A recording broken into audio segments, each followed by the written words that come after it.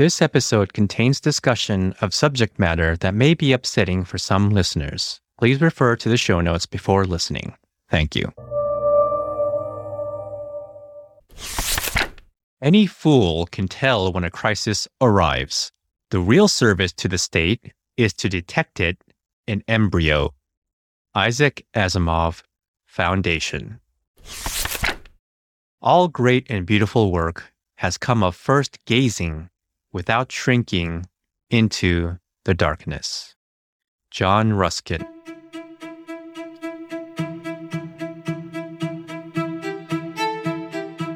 Welcome to This Is the End. I'm the pop mythologist, and today we're talking about Foundation, Apple TV's adaptation of the novel and series by Isaac Asimov.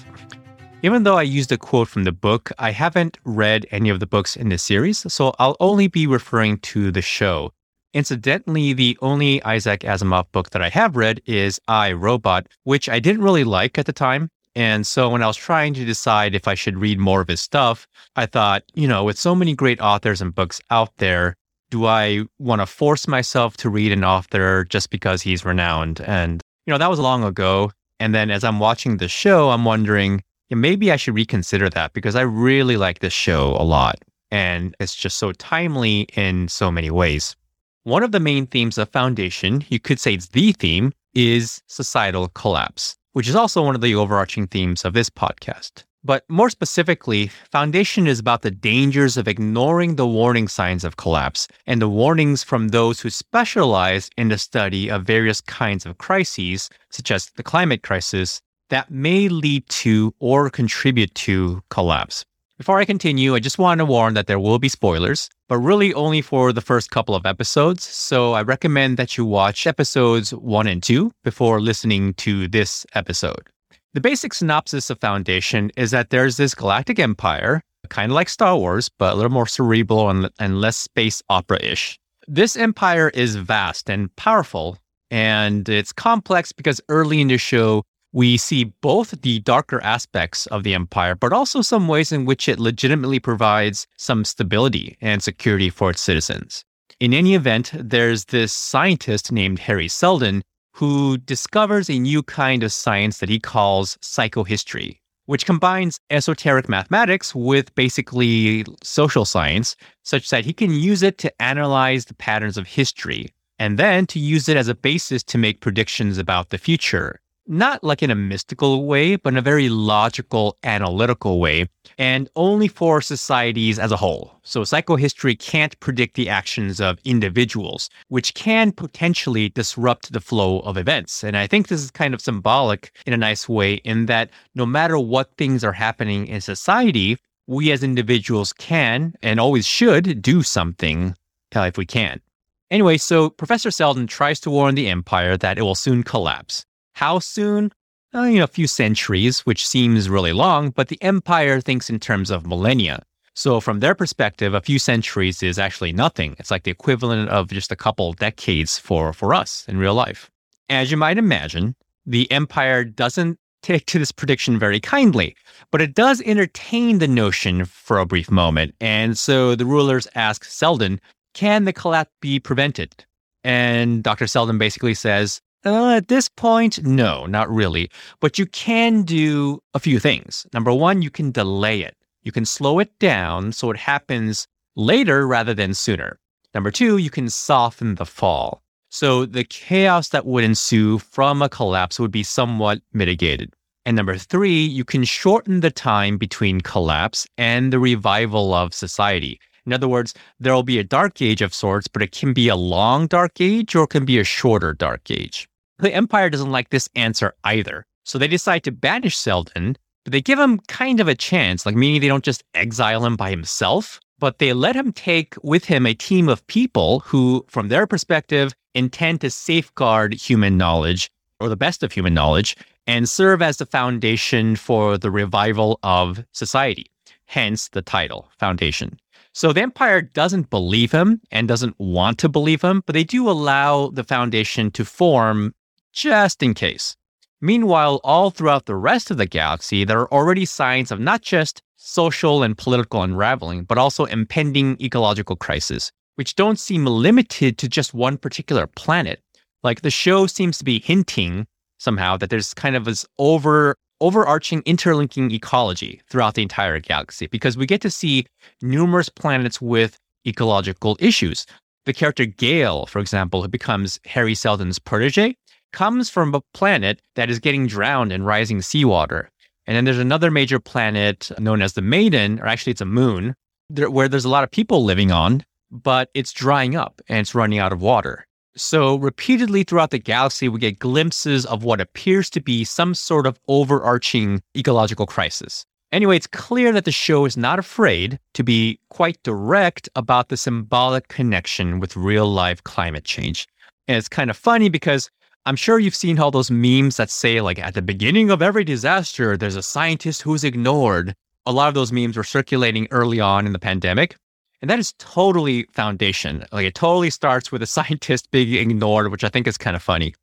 All right, so that's enough synopsizing about the show. Like I said, that's just the only spoilers in there are for like the first 1 or 2 episodes. Let's now look at how this show is really, in a fascinating way, reflective of certain things playing out right now. So one thing in the show that I see being reflected in real life is a theme of resistance, or rather resisting the message, shooting the messenger, ignoring, attacking, ridiculing, or even exiling the messenger, figuratively or literally, like in Foundation. And it'd be one thing if these were people who read an article on the internet and now all of a sudden they think they're experts on the subject. But it's not that. These are very learned experts in their fields who have spent many years researching this stuff, even their entire careers. But even so, society, for various reasons, doesn't want to listen to what they have to say. And there are 2 levels of resistance that we see in Foundation. One level is resistance from society in general. And we see some of that on Synnax, the home planet of Gale Dornick, the character played by Lou Lobel. And the second level of resistance, which is more prominent on the show, is from those in power. And both of these occur in real life. I mean, we saw in the very first early stages of COVID, for example, resistance from within both leadership and the general public.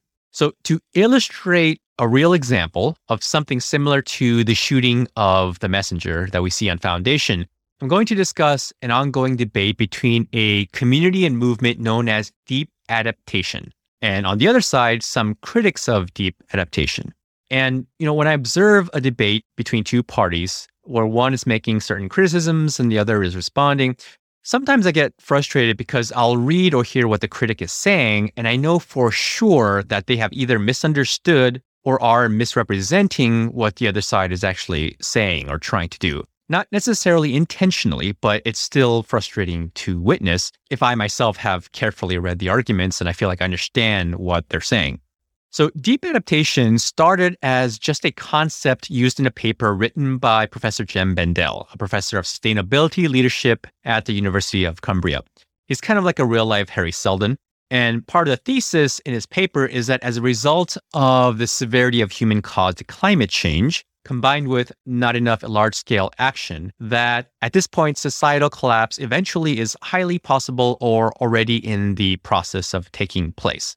In fact, Professor Bendell himself believes that collapse is actually inevitable, but there's not complete agreement even within the deep adaptation community on this. So I just want to clarify that, okay? So Professor Bendell himself feels that way, but there's a lot of members in the movement now, the community, who don't agree that collapse is inevitable, but they may feel that there's various levels of probability. Like they may feel that it's very plausible if we stay on the current course. The part that everyone in the movement does agree on is that we need to hold numerous scenarios in our minds simultaneously, even as we try our best to prevent worst-case scenarios. We need to also acknowledge the possibility that things might not go the way we prefer, no matter how hard we try, so that we should prepare for things not going the way we want.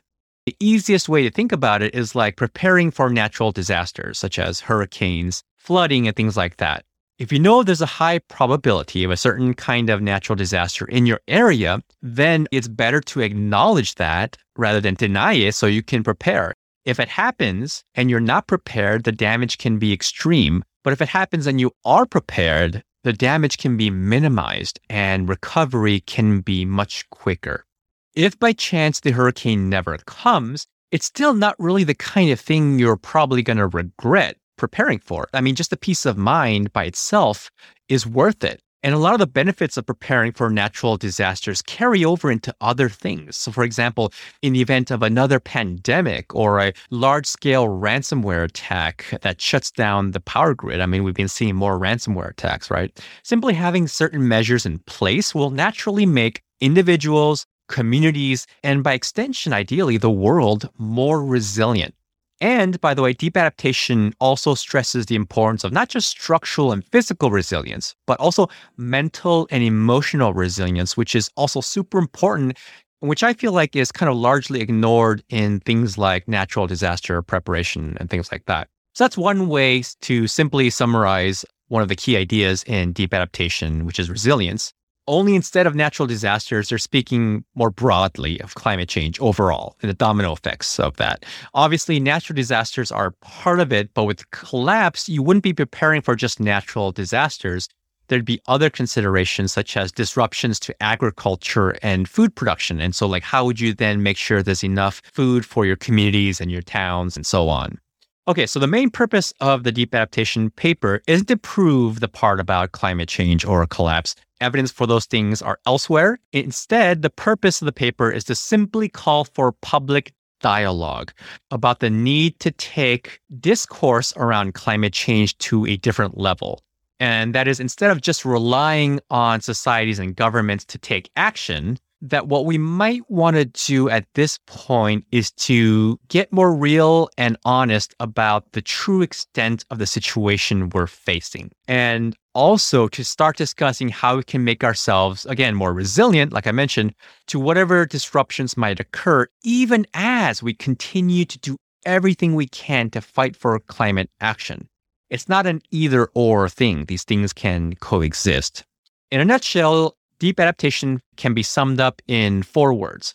Resilience, which I talked about. Next is relinquishment, in which we ask, what should we let go of so we don't make the situation worse? Maybe our consumerist lifestyle, for example. Another word is restoration. What could we bring back to help us in difficult times? For example, old technologies or old lifestyles. John Michael Greer, who isn't a part of deep adaptation, but is also an activist who writes a lot about this stuff and sometimes advocates reviving older technologies if need be, which can assist our lives, but don't rely on fossil fuel or aren't as energy intensive. For example, horse and buggy. And then the 4th word is reconciliation, in which we make peace with whatever we may wish to make peace with as we contemplate our mortality, which I think is a good thing to do anyway. So we have the 4 R's: resilience, relinquishment, restoration, and reconciliation. And the cool thing in relation to Foundation, the show, is that the purpose of the Foundation, the group of people that Hari Seldon forms, is to contemplate all 4 of these concepts. And we kind of see this be played out in various ways. They don't say it out loud explicitly, but I think if you really pay attention while watching the show, you can see it. And that's because, not because the writers were thinking about it or were thinking about deep adaptation, I think, but because in some ways, these concepts are kind of like common sense in the face of a major crisis. Well, I said I was going to discuss some of the criticisms toward deep adaptation to show how that reflects with the way Hari Seldon and the Foundation's message in Foundation is resisted. And a very notable example is an article published in Open Democracy by a few members of the Extinction Rebellion movement, which is really interesting because there are actually a lot of ties between Extinction Rebellion and the deep adaptation movement. The latter has inspired the former in numerous ways and vice versa. Okay, so again, on the whole, I respect the criticisms, but I think some of them are really unfair because, as mentioned, they're based on a faulty understanding or misrepresentation of what the movement's actually saying. There won't be enough time to go through each and every criticism that I want to respond to, but I do want to give a few examples to illustrate how complex, challenging, and important these issues are and why we need to be discussing them in a fair, open, honest, and mature way.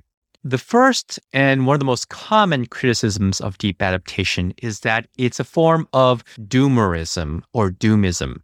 For those not familiar, doomerism is another one of these slang terms used to refer to a mindset where one believes that complete and total societal collapse is unavoidable, and that there's no point in trying to do anything about it because nothing you could possibly do would make any difference.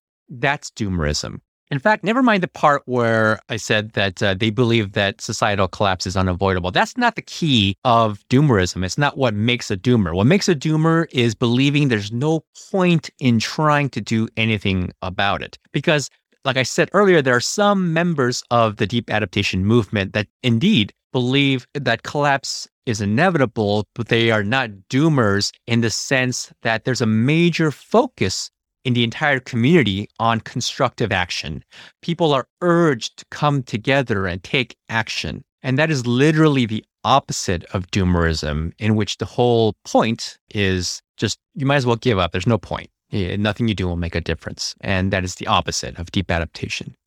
Another criticism is that deep adaptation, by looking at all the evidence and considering the idea that collapse is possible, critics say this messaging approach isn't effective because it can create a strong negative emotion, such as fear, which would discourage people from taking action.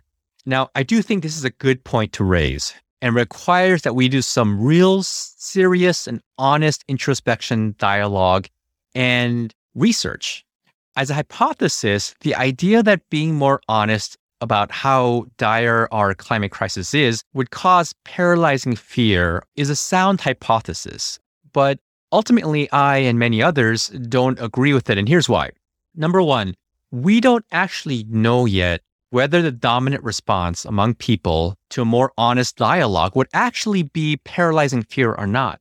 We just don't know that yet. There isn't enough social science research on this. So for now, the idea that telling it like it is will cause overwhelming fear and inaction is mostly conjecture. For all we know, and this is what deep adaptation believes, a lot of people's responses might actually be that they're galvanized into action, which is what has happened with most members of the deep adaptation community who are deeply engaged and highly active in taking constructive action.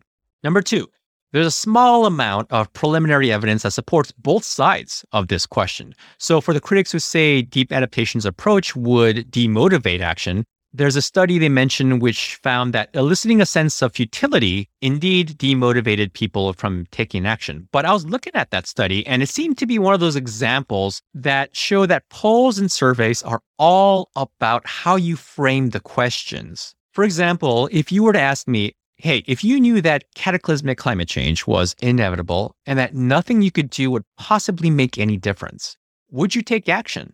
Then honestly, I might say no.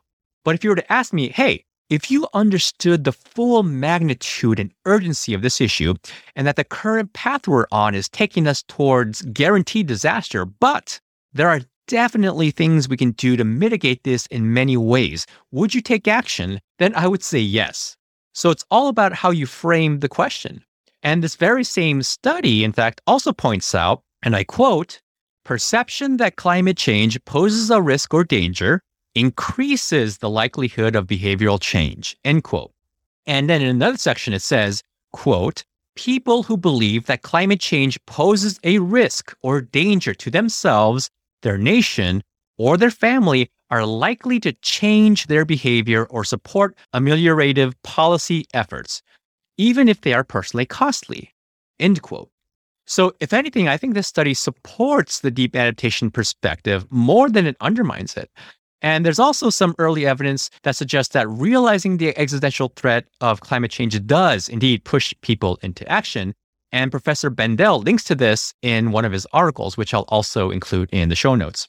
And then there's also some cool work done by a social researcher named Rebecca Huntley, who wrote a book called How to Talk About Climate Change in a Way That Makes a Difference.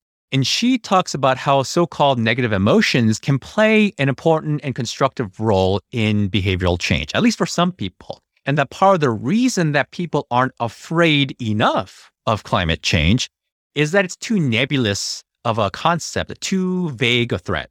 Interestingly, both Dr. Huntley and Professor Bendel specifically specialize in the area of communications for social change, which I think is really interesting. But let me take a step back here and reaffirm the neutral position, which is that the honest truth is that at this point, nobody really knows for sure. And I would offer the point that the more moderate approaches of messaging, in which we try to get people to take action while also giving the sense that there's still time, the moderate approach has been the dominant approach. And yet, I don't think that anyone in the climate activism community would disagree that so far, the actions being taken are not enough to reverse, stop, or even slow down climate change. So if the dominant approach hasn't been working to the extent that we need it to, then it's worth asking, should we try something else? And can we afford to not try something else? And one thing that the critics of deep adaptation agree with is that we are indeed facing an unprecedented emergency in terms of climate change. So in that paper that I mentioned earlier, or that article that was published in Open Democracy, they say this. And they also agree that policymakers and society in general are not doing enough right now, and that there needs to be widespread and sustained action. That's the key word. There's widespread and sustained action to adequately meet this challenge. So it seems to me there's actually not as big a gap between deep adaptation and its critics as some of the critics themselves may think. So the bigger problem then becomes a question of how do we go about with the messaging and the communicating of the magnitude and urgency of the issue. And the only thing we do know for sure is that whatever we're trying so far hasn't been working, or at least not working enough. So I do think it's reasonable at this point to consider other options, but to go about it with as much sensitivity and honesty as we can, to keep the dialogue open, to look at any new evidence that may emerge that supports either argument. And for those of us in the deep adaptation movement, there might come a time when maybe there's some evidence, or maybe there's enough evidence showing that the more direct, unflinching approach of messaging isn't working. Then at that point, we may want to reconsider it. And likewise for the critics, if you start to see signs that it's working, there may be time to reconsider your own previous position as well.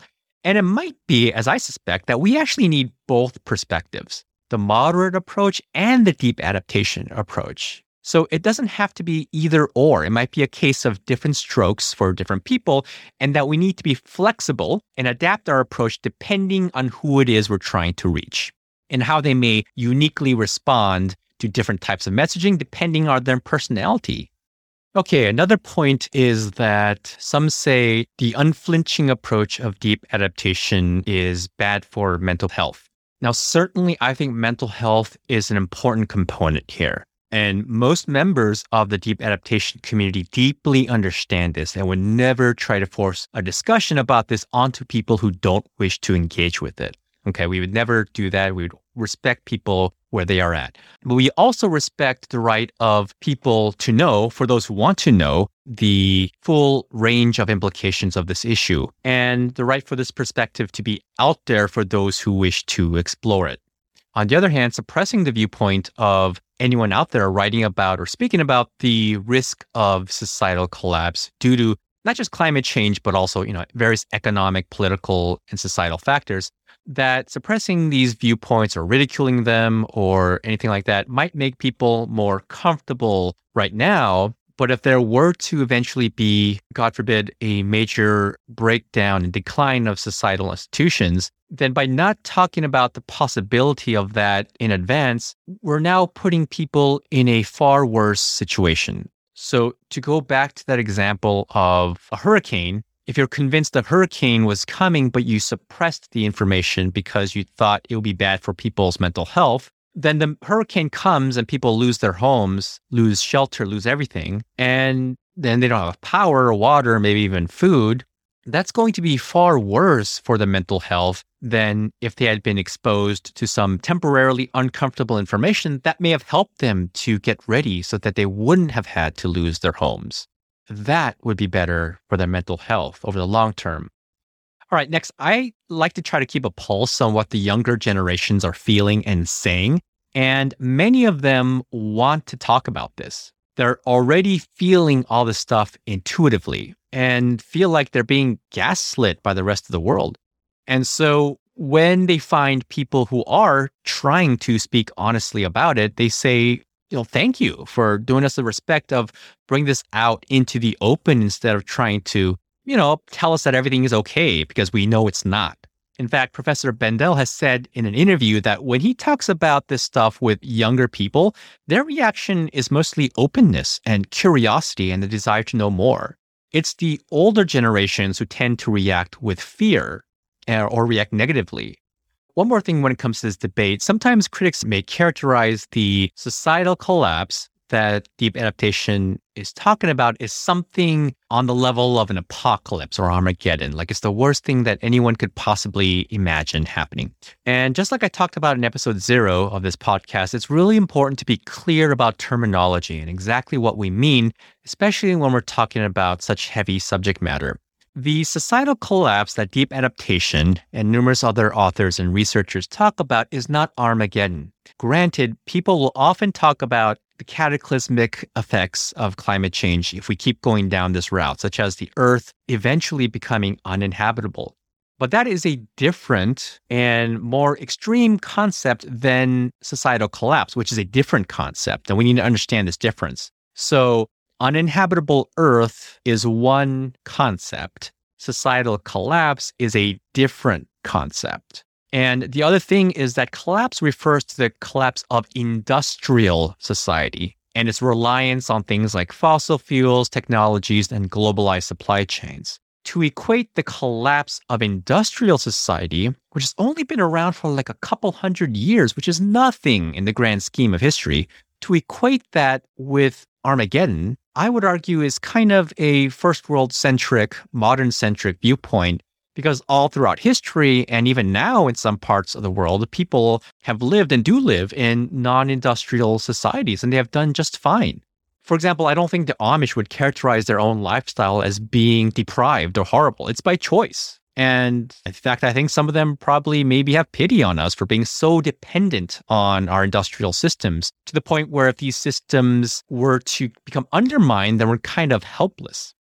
There's just one more criticism that I have time for that I want to mention. And this is a point made by the aforementioned Rebecca Huntley, the researcher of social change. And in an episode of a podcast called The Principle of Charity, where she had a very lively and thoughtful discussion with a representative of the deep adaptation community named Alan Heeks. And Dr. Huntley made a great point, which was that even though she appreciates certain aspects of deep adaptation, part of the problem with the movement is that as it grows and you have one person finding out about it and then telling another person about it, like once you get a few degrees removed, the core messaging can get corrupted. It's kind of like the way rumors get embellished upon as they spread. And especially when you have a topic as sensitive as deep adaptation, where the nuances are really important, that can be a problem. And unfortunately, deep adaptation can get co-opted by genuine doomers who might use it to maybe lend some credibility to their positions and misrepresent what the movement is actually about. And this, I do think, is a good point. But then, if you think about it, the same applies to just about any movement or philosophy. And that doesn't necessarily stop people from talking about those. So it also doesn't seem fully fair to me if this should somehow apply more to deep adaptation as opposed to any other set of ideas that can also get corrupted while being disseminated. So coming back to Foundation, you have a community of scientists and activists who are willing to face criticism or even ridicule and exile to tell the truth as they see it without sugarcoating it. And no, we can't draw any parallels between this and something like QAnon and how people spreading that are so brave or anything like that, because there's no evidence for QAnon. Whereas climate activism is based on mountains of evidence. And there are even people who, just like Harry Seldon and Gail Dornick, literally use math to map out probable outcomes. I've spent most of this episode talking about deep adaptation, so I just want to kind of give a couple quick mentions of real-life researchers out there who are really just like these characters on Foundation, in which they use the hard sciences and use math to come up with their forecastings.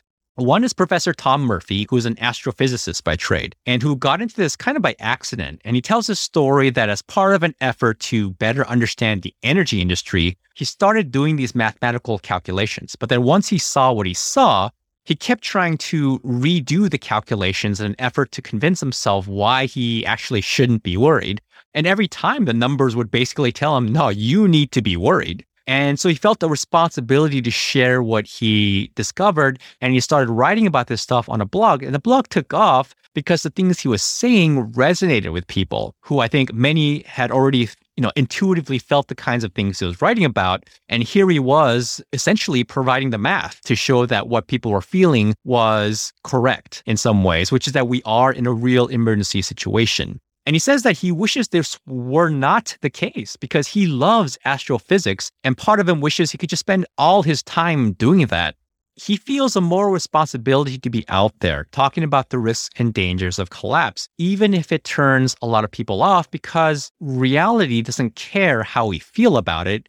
Reality is simply what it is. Or as Dr. Murphy writes in his book, quote, nothing in the end escapes physics, end quote.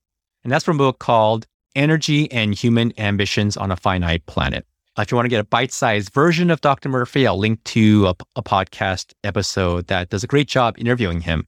One more quick example, Peter Turchin is a proponent of something called cliodynamics or mathematical history, which sounds just like psychohistory, actually, in Foundation. And the quick point I want to make about Dr. Turchin is the important role that behavioral science can play in all this, and the way that's often neglected or sidelined. For example, remember back when the CDC said, okay, everyone, we've looked at the data. And for those of you who are vaccinated, you don't have to wear your masks in public anymore. But for those of you who aren't vaccinated, please continue to wear your mask.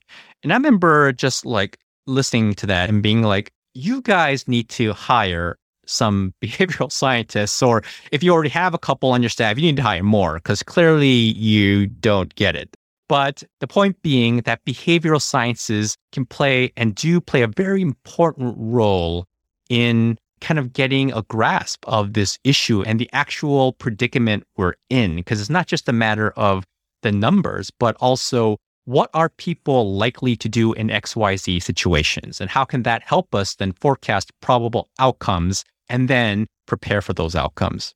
All right, so we have real-life versions of Hari Seldon, Gail Dornick, and the Foundation, who are out there warning us that, Foundation is essentially a parable of what can happen when society ignores the warnings of the Hari Seldons and Gail Dornicks of the world. And put simply, the lesson, I think, is that we should, at the very least, if we're willing, listen to these people if we're in the frame of mind to do so. Again, if you feel like it's affecting your mental health too much, then turn away for the time being. But if you feel ready, then listen and look at the evidence they're presenting to the best of our ability, even if we're not scientists, and then just arrive at our own conclusions or temporary conclusions, because we are allowed to change our mind about things over time. And the last thing I would say about that is just imagine any crisis in your life, like a really big crisis. Think back and remember. Just take a moment to do that. And if you could have known in advance at least the possibility of that crisis happening, would you have preferred to have known?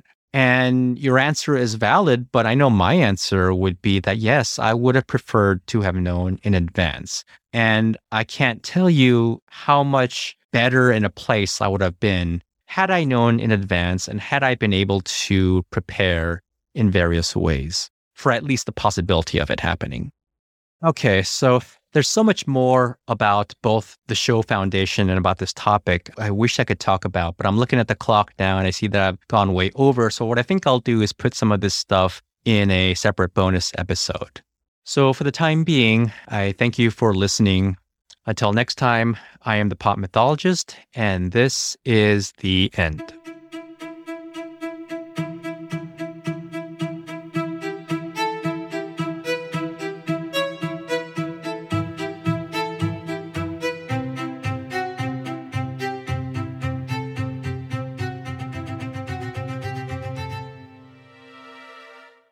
Hi, everyone. I hope you enjoyed that episode. Please subscribe, and if you're willing, share one of these episodes on social media.